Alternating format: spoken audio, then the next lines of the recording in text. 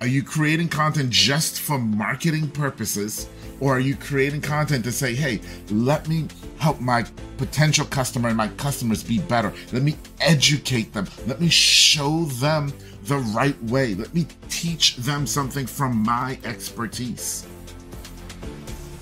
Because I realize if I teach them from my expertise, then yeah, they'll be willing to become my customer because they realize they can trust me.